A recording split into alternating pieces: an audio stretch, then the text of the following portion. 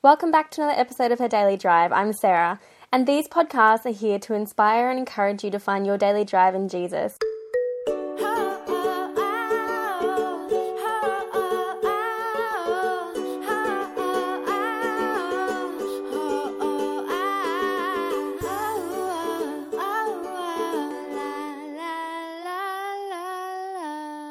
Today I'm interviewing Barbara. Welcome, Barbara.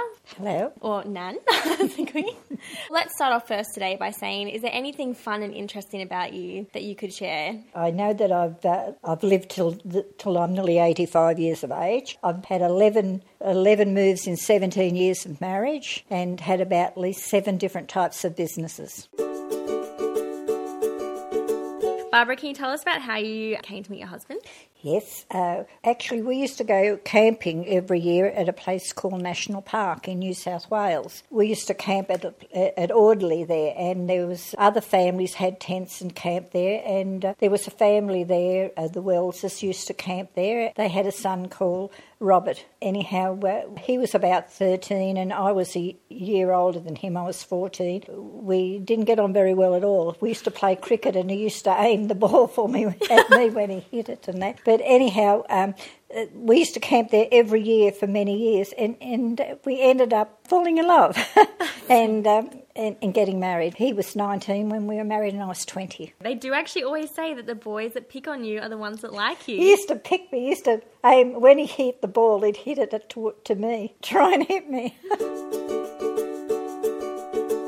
Can you tell us a little bit about when you first became a Christian? Because you haven't always been a Christian. No, I haven't.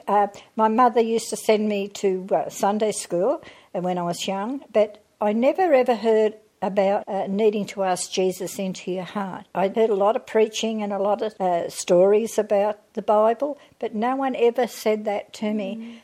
Kerry, my daughter, when she was 17, she accepted Jesus as Lord and Saviour. And we were moving that time to Port Macquarie, and she was involved in the Anglican Church. She was secretary to one of the ministers. When we moved to Port Macquarie, Kerry told him we were moving there, so he came to visit us and he invited us to church. My husband had, as a boy, been confirmed and gone right through the Anglican Church, but never accepted Jesus as his Lord. Anyhow, the minister said to me, I'll invite you to come to church. And my husband has said, you can't go to church, you haven't been confirmed. Sid Walsh was the name of the minister, and he said to me, look, I've got an adult confirmation happening in a month's time. Would you like to be confirmed? We've got the Mayor of Port Macquarie in an adult confirmation. Would you like to be confirmed? And I said, yes, I would. And when I went through the confirmation booklet and that, Canon Welsh led me to the Lord, and I accepted Jesus as Lord and Saviour.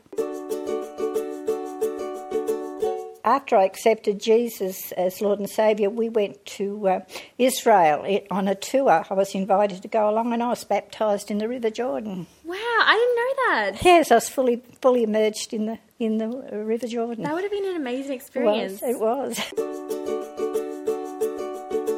So today you and I are going to have a bit of a conversation about fasting. Right. And I think in today's society, quite a few people can be a bit scared of fasting, or they're a bit unsure about, is it very, very spiritual, or how do I go about fasting? And so I'm really excited that you and I get to have a conversation about what is fasting, some practical steps, and some encouragement from someone who has fasted for quite a long time before. So would you mind telling us and starting off with your experience of fasting? Because I know you have a great story to tell. Okay, well, when I was a very young Christian and I was in the Anglican Church, Easter was coming up. Anyhow, we were asked to give up something for Easter. On our spiritual journey, it was explained to us that, if we gave up food and spent that time that we would be eating food, reading our Bible and just seeking a relationship with God. And so I thought, oh yes, I'll give up something. So I'd given up chocolates and lollies and cakes and biscuits. I thought, I can do that for the Easter period, which I did. But after the Easter period, I had this overwhelming thought come into my heart and into my spirit about giving it up because my husband wasn't saved. Give up until my husband came to the Lord, just to be a continuous fast until he came to the Lord. And it took 10 years. 10 years. Yes, 10 years, all but 2 days. But he accepted Jesus as Lord and Saviour before he died, so praise God. And was that a hard journey for you, that 10 years of... Actually, it's just amazing. When you decide to do something in God, especially in fasting, God helps you through it. I can't explain exactly how he was helping me through it, but that desire for those things, after a while, I found I didn't have that real overwhelming desire to eat chocolates and lollies and things. And actually, the longer I done it, the easier it seemed to get. Yeah, and you are someone who loves their sweets. Yes, I do. I love chocolate.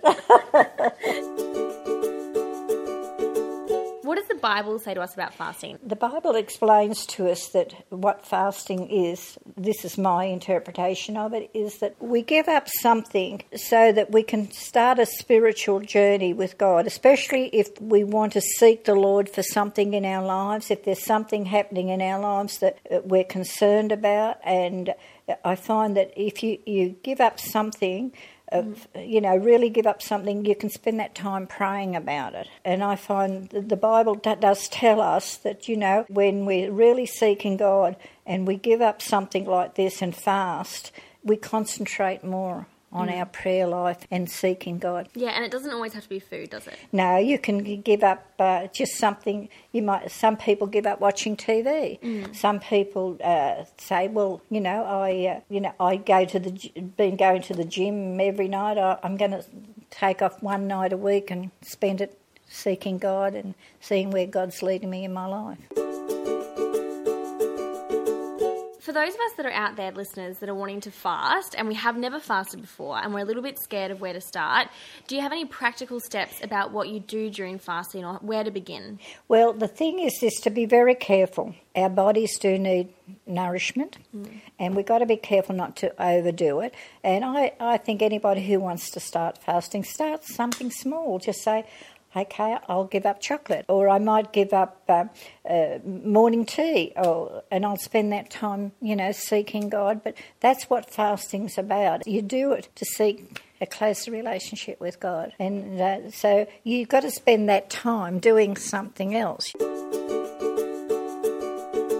And before we finish today, do you have any final words of encouragement for our listeners? Yes, I'd like to say that, if you've never experienced fasting, give it a go, because it's just amazing how, as you wait on God, you will sense that presence, like if you make fasting not just something to do, but make it, I'm going to spend the time reading my Bible and seeking God. Thank you for joining us, Barbara. You're most welcome. It's been lovely. It has been lovely. Thanks so much for listening today, everyone. If you want more inspiration and encouragement, you can head to our Instagram account @HerDailyDrive. Until next time, have a wonderful week.